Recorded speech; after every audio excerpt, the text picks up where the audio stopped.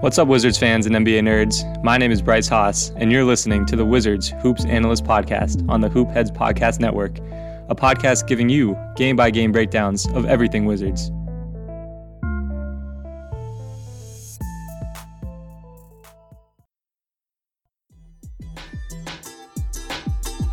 Hey Hoopheads, we appreciate you listening to this episode of the Wizards Hoops Analyst. Be sure to check out these other NBA pods on the Hoopheads Podcast Network, including Cavaliers Central, Nuck If You Buck, 305 Culture, Spanning the Spurs, Hashtag Lakers, Motor City Hoops, X's and O's NBA Breakdown, LA Hoops, and At the Buzzer. Plus our coaching-focused podcast, Thrive with Trevor Huffman, Beyond the Ball, the CoachMaze.com podcast, Players Court, Bleachers and Boards, The Green Light, and Courtside Culture. Oh, and don't forget to check out our flagship, the Hoopheads podcast, hosted by me, Mike Klinzing, and my co-host, Jason Sunkel, featuring the best minds in the game, from grassroots to the NBA.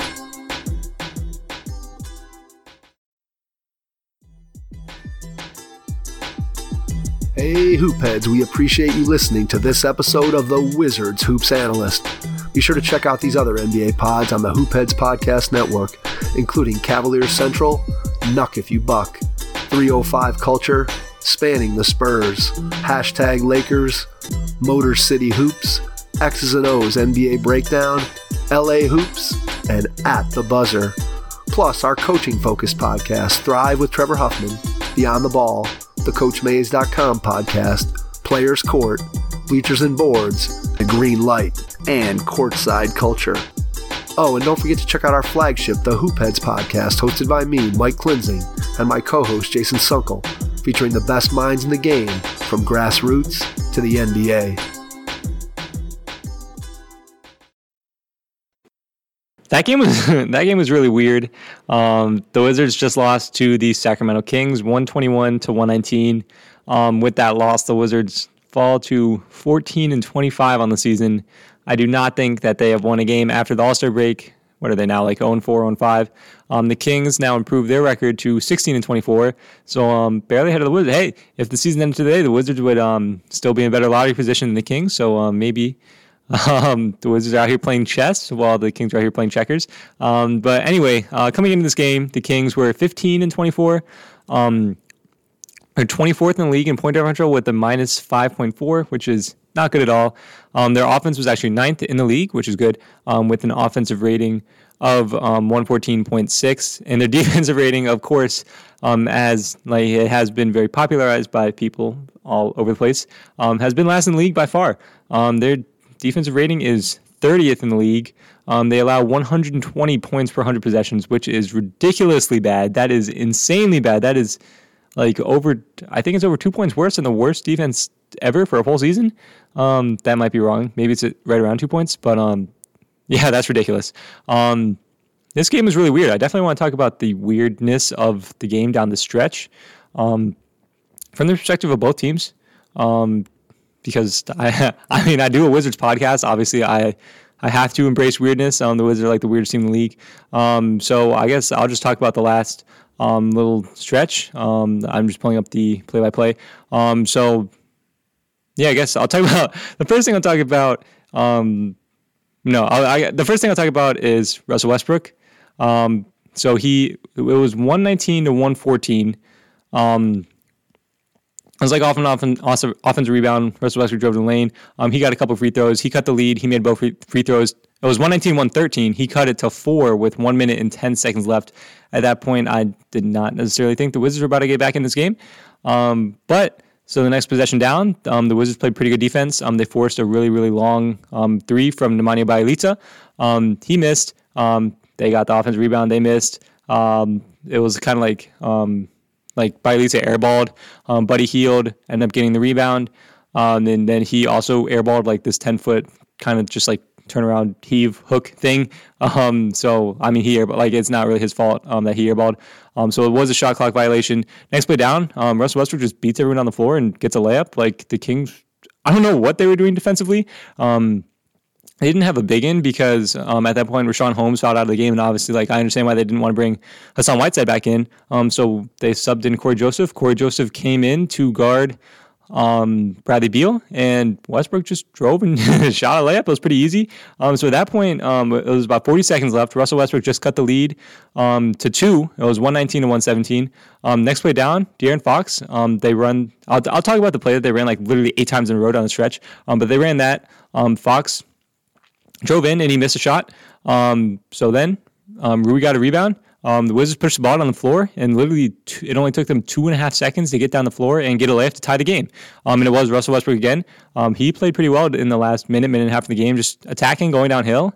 And as I say all the time, if Russell Westbrook plays like that, he's a really good player. And that's how he looked in the last minute and a half of this game. He looked really, really good, just driving down. And he was the guy that really brought the Wizards back into this game. The Kings put a really high emphasis on like Shaedon and Bradley Beal. So, someone had to score. It ended up being Russell Westbrook to get the Wizards back in the game. So it was 119 with about 22 seconds left. And here's kind of like the chess match. The Kings run the exact same play. They ran like literally like 7 possessions in a row. And I guess I'll say the play now. It was just a go screen from the left side of the floor.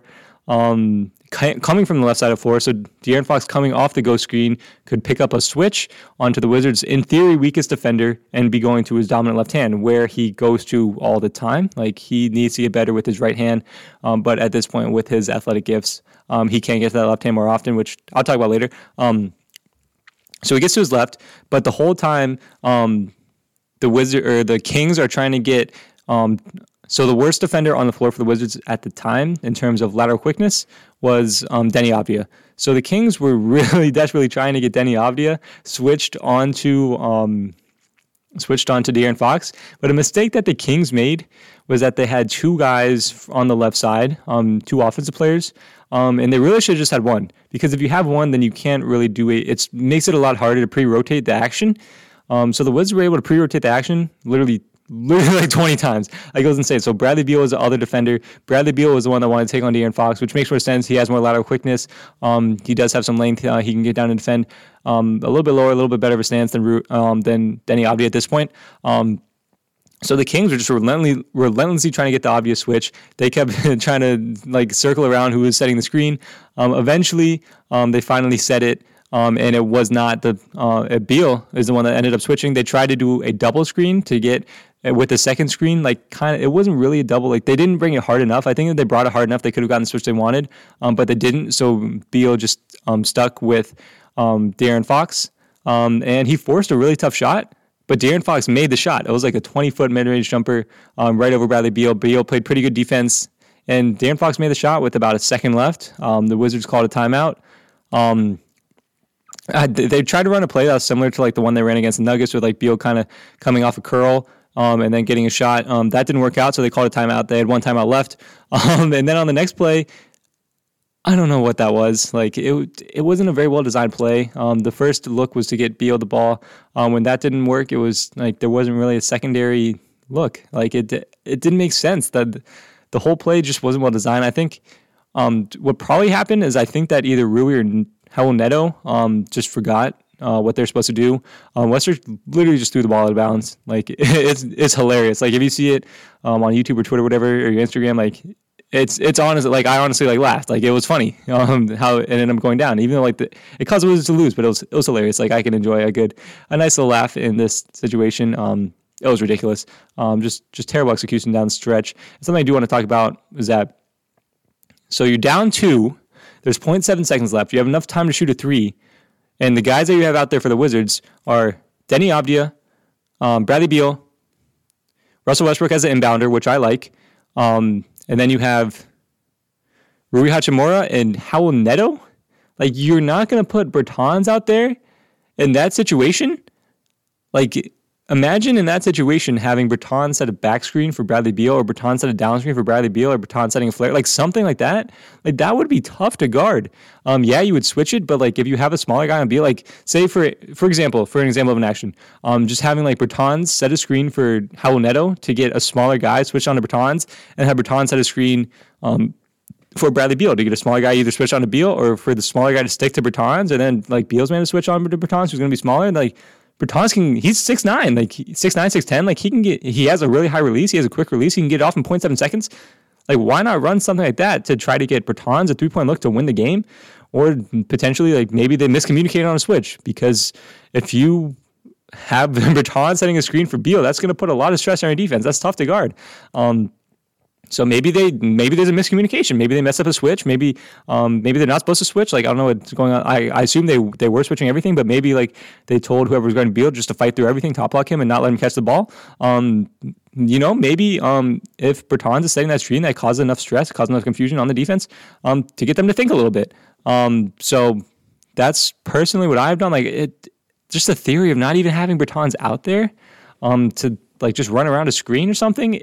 It's just awful. Like I understand Bertans struggled, but like he still has so much more gravity than everyone else, especially Howell Neto. Like there's no rhyme or reason to have Neto out there. If Neto catches the ball, he's not going to be able to. He's too small. Like his shot's going to get blocked. His release isn't fast either. He shoots too much of a set shot. Like why is he out there? He's not going to score. He's no threat to score in that situation. It doesn't make sense. It's just so frustrating to see coaching decisions like that just have no theory behind them. Like Neto is out there to defend and to be able to handle secondary ball handling, responsibilities. He's not out there to score the ball. He's definitely not out there to chuck up a 3 with 0.7 seconds left. It makes no sense, and you came out of a timeout. And you have so much time to think about it. It's so frustrating. That was really, really, really frustrating to see that last play of the game, despite how funny it was. Just painful. I guess the next thing I want to talk about is the just general 4 factors type of stuff in this game. So the offenses seemed like they're playing really, really well. The offensive ratings actually weren't that high for this game. The Wizards, this is fun. Usually the team with the higher offensive rating wins, obviously. But the Wizards, since they had one less possession than the Kings, they actually had a higher offensive rating. Their offensive rating for this game was 112.3, and the Kings was 111.2. So that's one of the first times I've seen that happen to the Wizards all season. The Wizards' effective field goal percentage was higher than the Kings, but the Wizards turned the ball over 5% more than the Kings, and the Kings got to the line 4% more than the Wizards. So, it's a close game. There's these little marginal things that are going to win or lose your game, and that is what happened. So I guess the next thing I do want to go over is just the box score numbers. 10 minutes in. Okay. So Harrison Barnes, 18 point. No, I usually go through the Wizards first, right? So I'll talk about Bradley Beal, 29 points. I'll talk about that in a second. He was -3 on the night, 12 for 20. 0 for 5 from 3, 5 of 6 from the line. So 29 points coming on 23 shooting possessions, perfectly solid. Russell Westbrook had 26 points, -8 on the night. He also added 14 rebounds and 10 assists. Most of his rebounds obviously uncontested, as in the classic Russell Westbrook style. He also had 6 turnovers, 8 for 19 from the field, 9 of 12 from the free throw line, which is fantastic, actually. I didn't realize it was that high.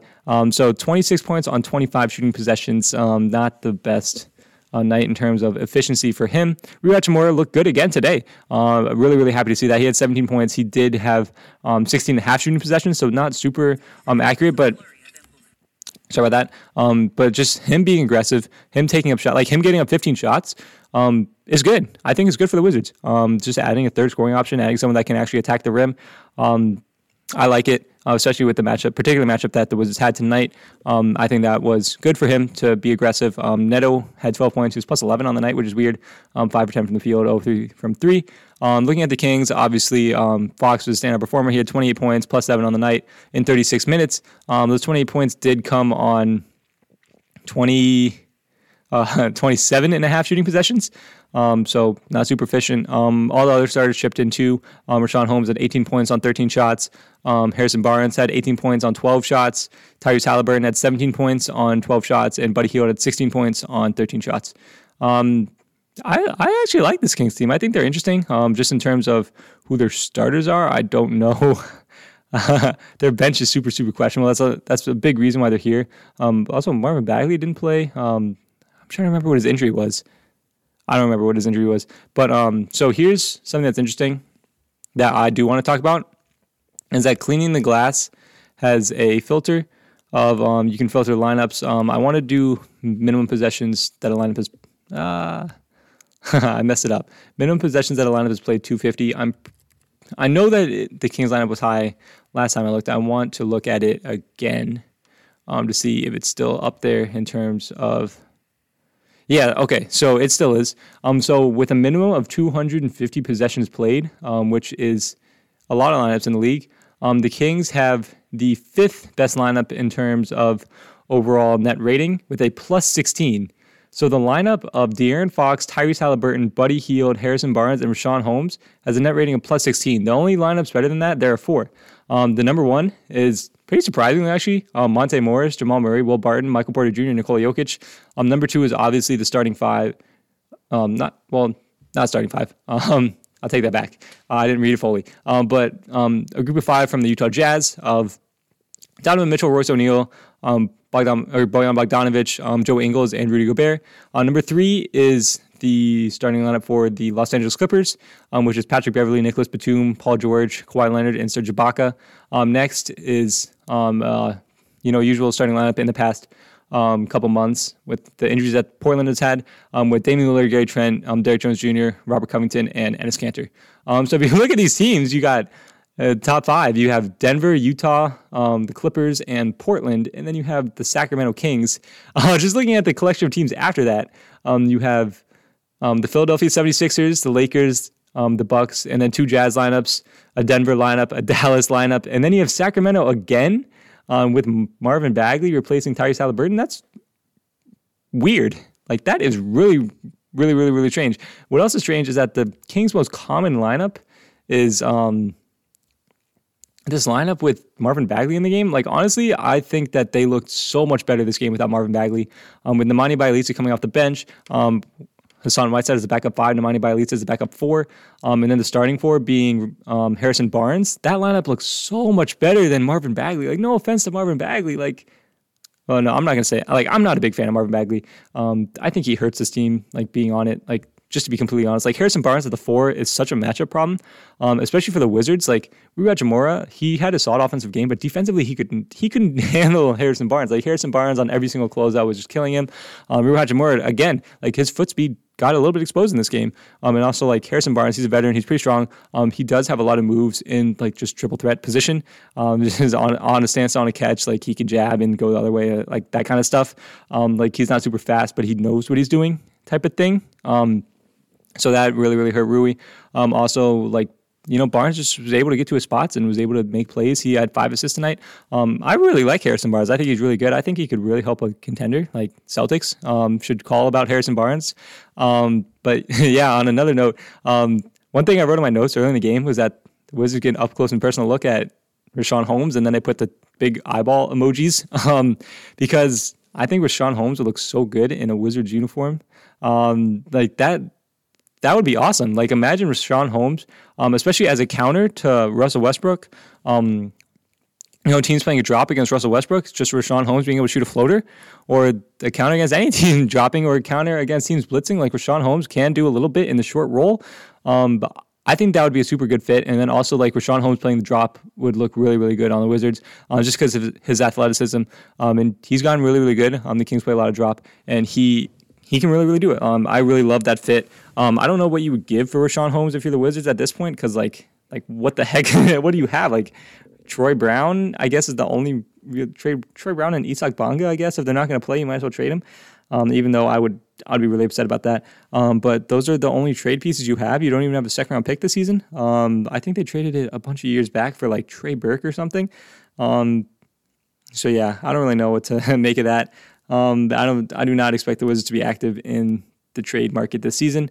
I do want to look at the shot chart type of stuff. So the Kings shoot a lot of floaters, just because the personnel of De'Aaron Fox shoots floaters. Rashawn Holmes shoots a lot of floaters, and Harrison Barnes shoots a lot of floaters. They shot 26. They were 14 to 26, which is pretty good.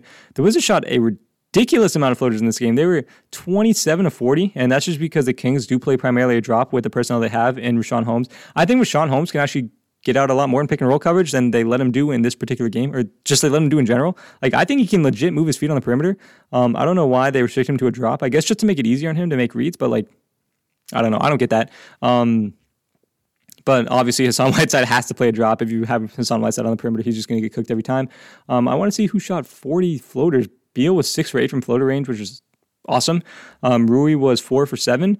This Rui shot chart is actually really cool, so I want to talk about it. Rui's shot chart, so he was 3 for 4 inside the restricted area and 4 for 7 inside the floater range, which I consider inside the paint, outside the restricted area. So he shot 11 shots from there and then 4 shots outside. He missed all 4 shots outside the paint, and he shot 11 shots in the paint, which is awesome. Like, I am so happy that Rui is deciding to use his tools. Like, he has great tools. He should be able to get to the lane a lot more, especially the way that the Kings were playing Bradley Beal in this particular game, which I'll talk about next. I'm kind of bouncing around here. Westbrook shot 9 shots.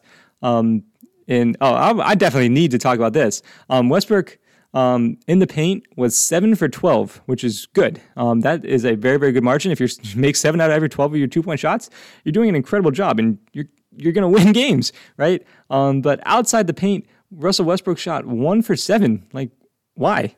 And a lot of his shots he takes, they're bad shots. Like, why? Like, why are you shooting those? He still has that problem, and it's so frustrating to watch. But I guess, so the next thing I'll talk about is the way that the Kings guarded Bradley Beal. They really, really, really, really helped off him.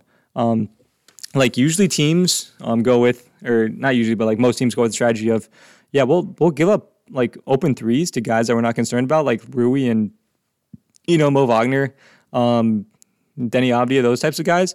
Obviously Russell Westbrook, Howell Neto, like, teams give up open looks to those guys by like pre-rotating over to Beal.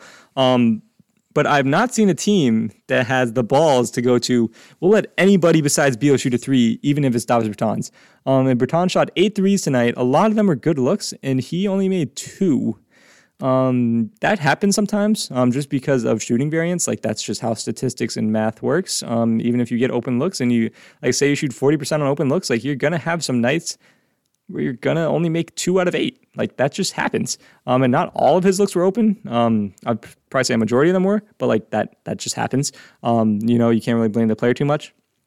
But for the Kings to come up with that strategy, that was interesting. I think that's just like asking to get burned. I think that they just got kind of lucky with that Bertans was just having a night where the shots weren't falling. But it worked. Beal had 29 points on not like the greatest night he's ever had in his life.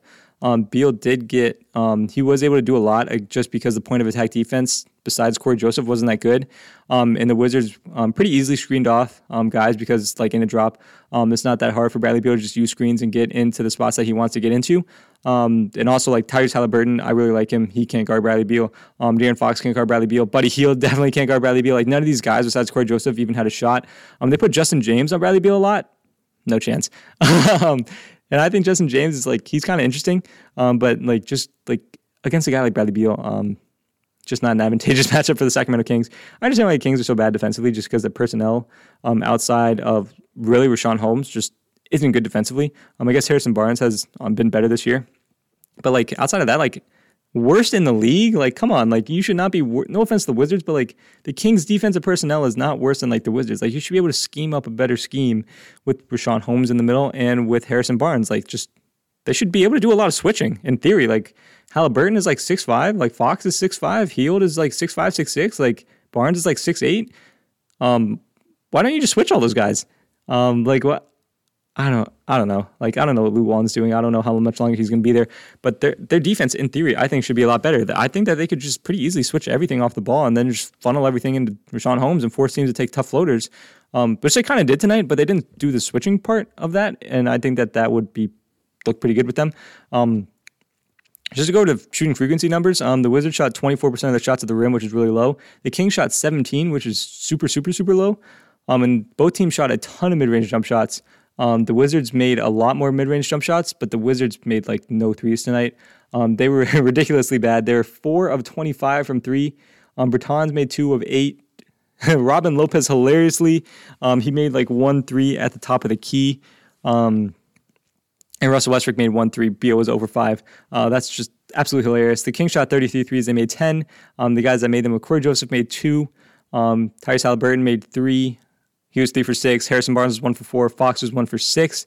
For him to get up 6 attempts is I like it in terms of building his confidence, but like you got to make some. And I like the Wizards just going under against him, like forcing him to shoot. And Buddy Hield is 3 for 9. Oh, I definitely want to talk about De'Aaron Fox using ball screens. Well, first of all, I've never seen a team set more double drags in my life than the Sacramento Kings did in this game. They just kept doing that over and over and over for Fox. And I think that's a really good action just to get him moving and then force the defense to move a little bit more laterally and try to stay in front of him and maybe force a switch, try to get them to hard hedge. Like Fox is really, really good at splitting.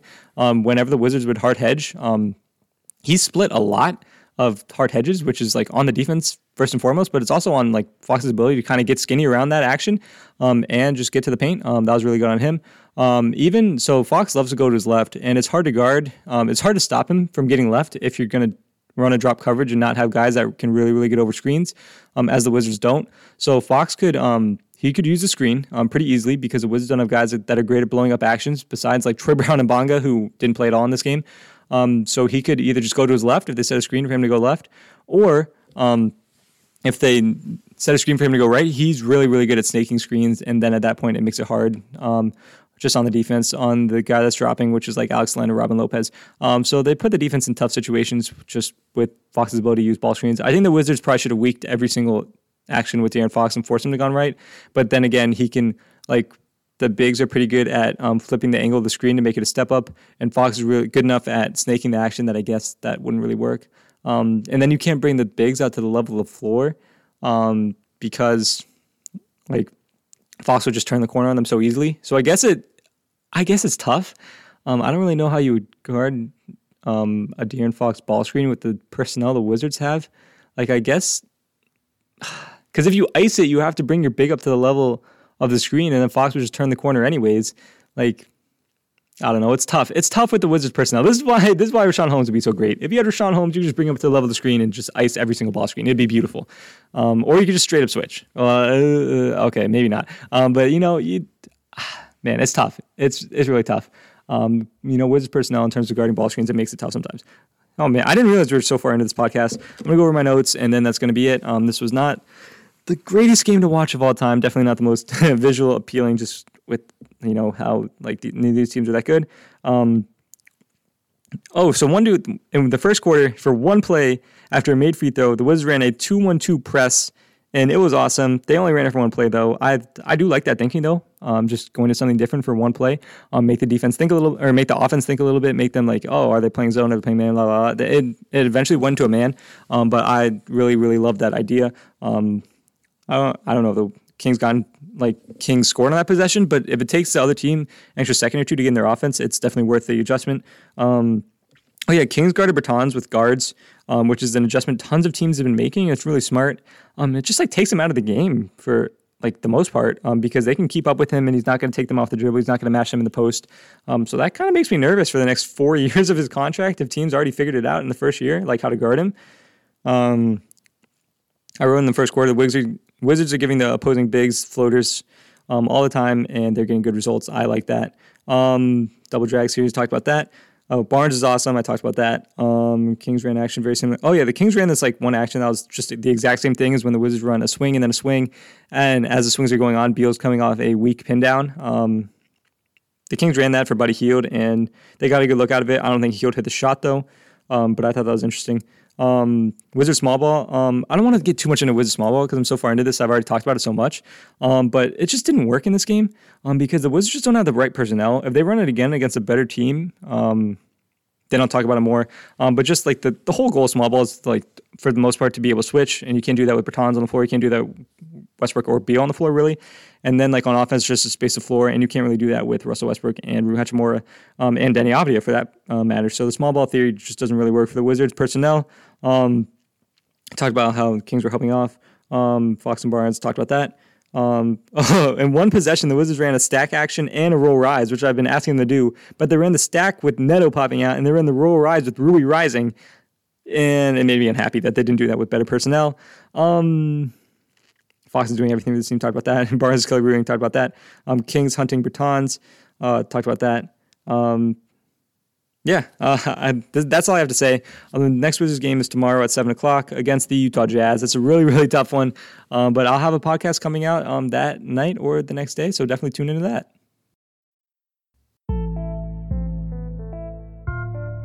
Thank you for listening to the Wizards Hoops Analyst Podcast on the Hoopheads Podcast Network.